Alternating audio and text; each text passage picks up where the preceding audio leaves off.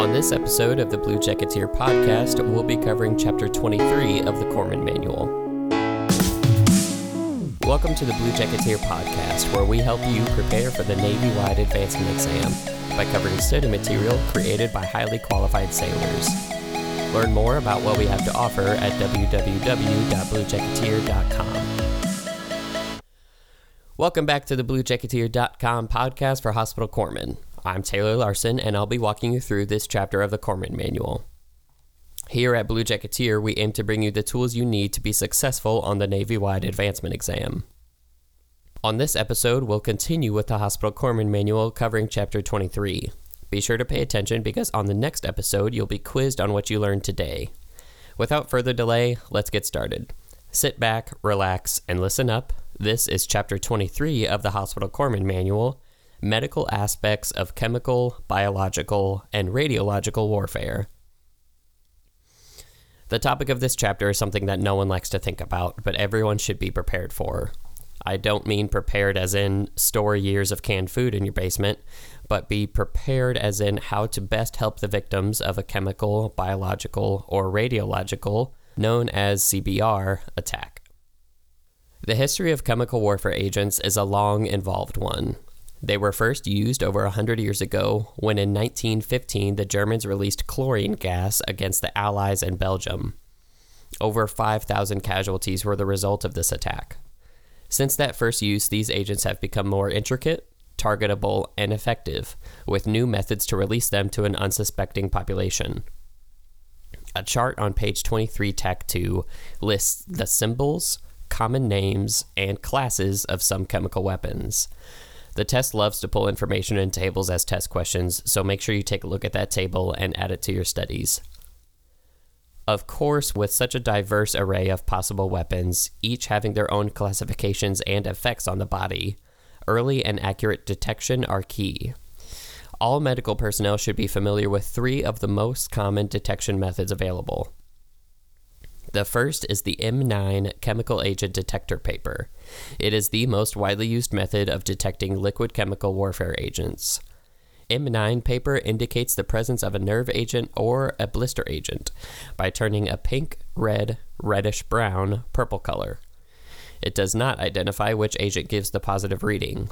The M9 paper is self-adhesive and attaches to most surfaces. The second method is the M8 chemical agent detector paper. This is used to test for the presence of liquid chemical agents. Unlike the M9 paper, the M8 paper can detect the presence of particular agents.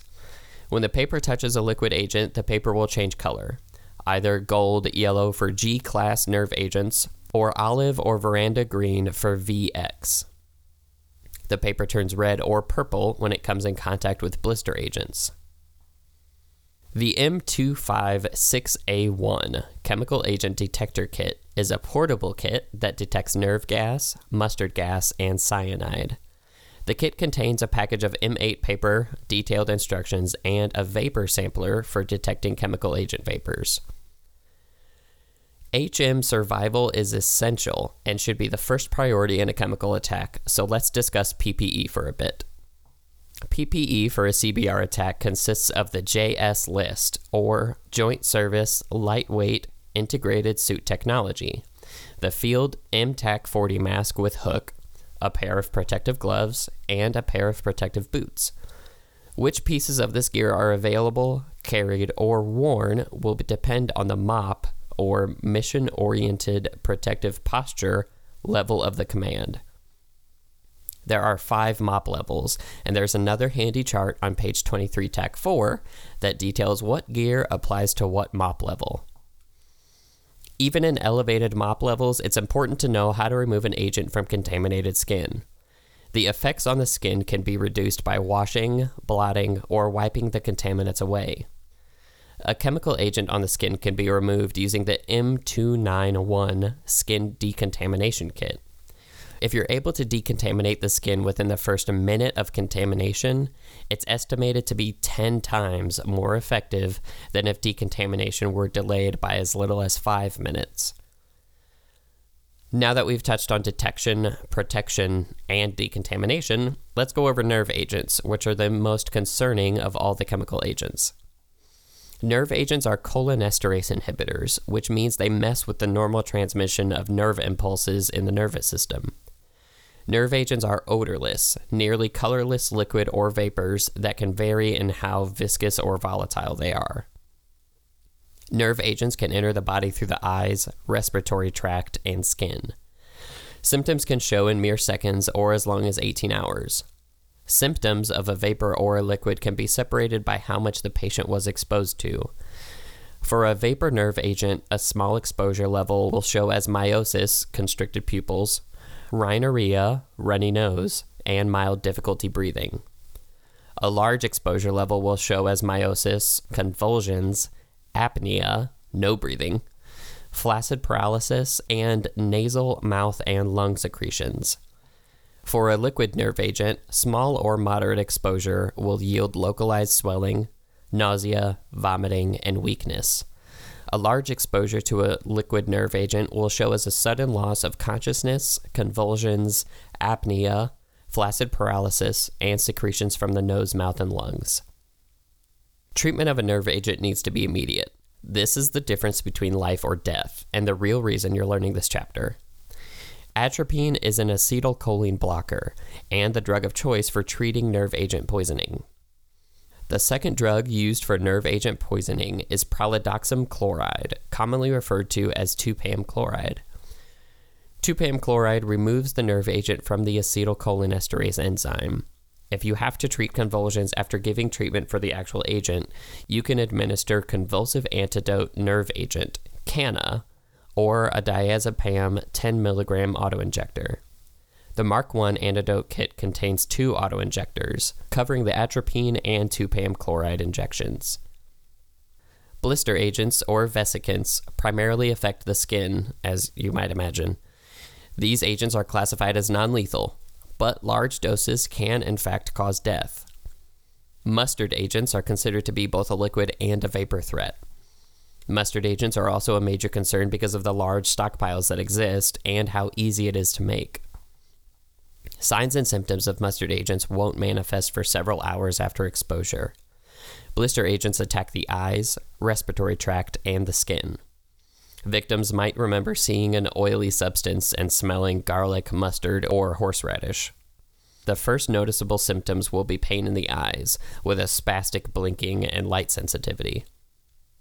Mustard blister agents cause blistering in about 12 hours, but can even linger for as long as 48 hours. Pulmonary agents attack the membranes in the lungs, causing plasma from the bloodstream to leak into the alveoli and fill the lungs with fluid. Pulmonary agents include phosgene, chlorine, and hexachloroethane smoke and ammonia. Pulmonary agents will typically be in vapor form and travel close to the ground. Chlorine and ammonia have really distinct smells that you're likely already familiar with, and phosgene is a colorless gas that smells like new mown hay or fresh cut grass. Symptoms will eventually show as irritation of the eyes, nose, and airway, but may not show for 2 to 6 hours after exposure. Later symptoms include rapid, shallow breathing, clammy skin, a feeble pulse, and low blood pressure. Moving on from chemical agents, the next topic is biological agents. There are 3 types of biological warfare agents: bacteria, viruses, and toxins. Bacteria are, of course, living cells that carry many complex metabolic functions and can cause disease in humans by invading host tissues or producing toxins. A lot of bacteria even use both methods, making them particularly nasty. Some bacteria that can be weaponized are anthrax, the plague, and tularemia. Viruses are parasites within the cell that use living cells to multiply, since they don't have their own system for metabolism.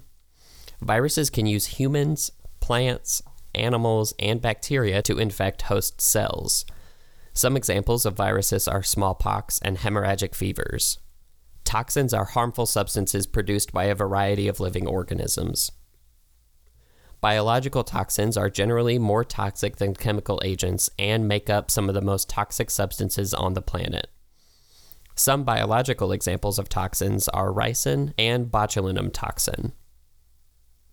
Some things to look for to know if a biological agent has been released are an unusual disease for the area, high morbidity and mortality compared with a normal occurrence of the disease, and the absence of a natural vector.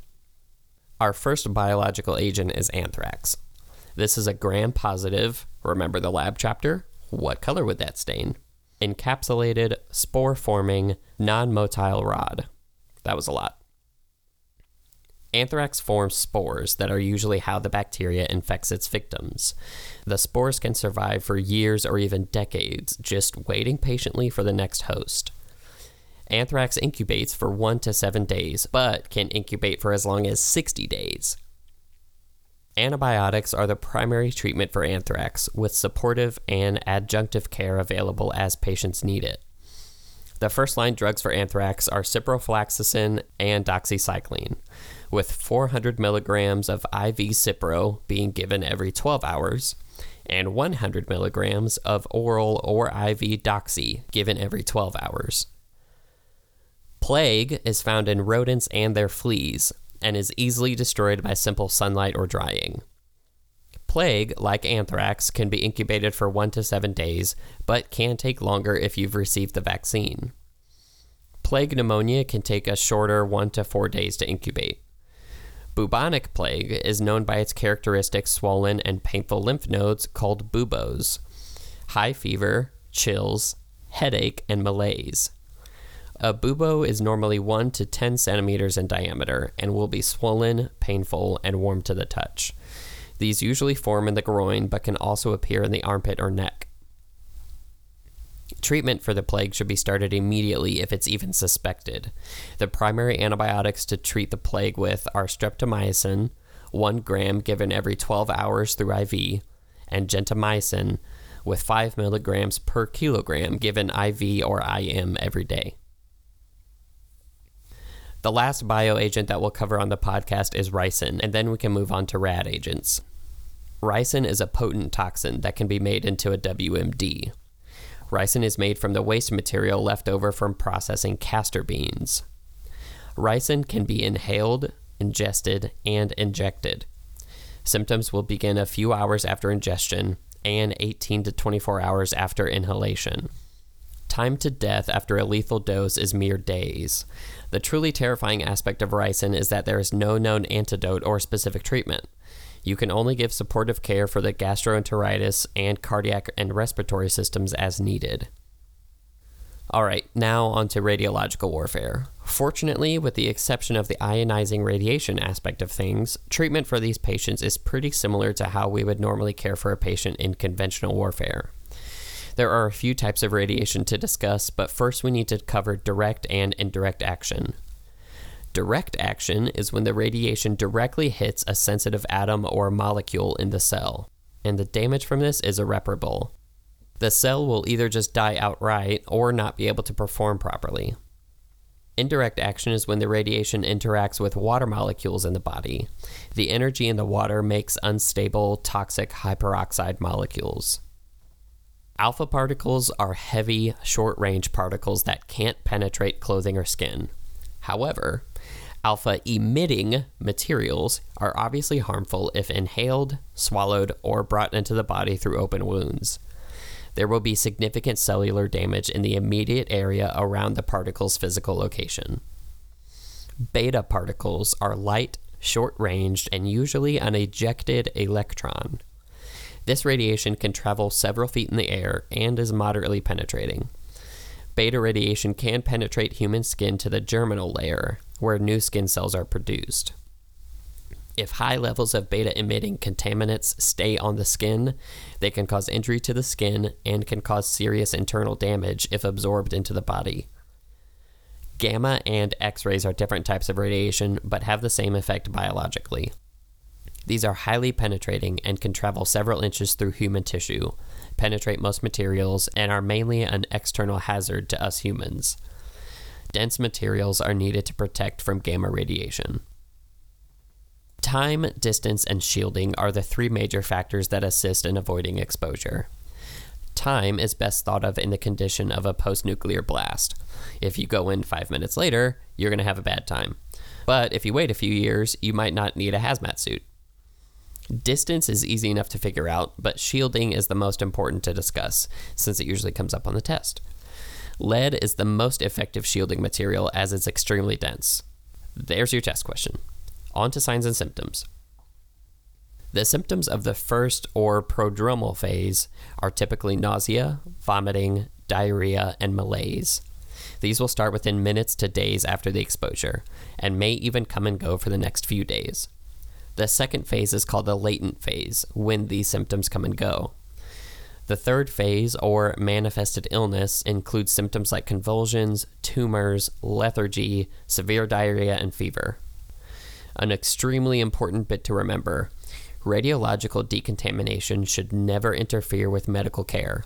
Radioactive particles will not cause acute injuries to medical staff, and decontamination procedures used to remove chemical agents are more than sufficient for radiological contaminations.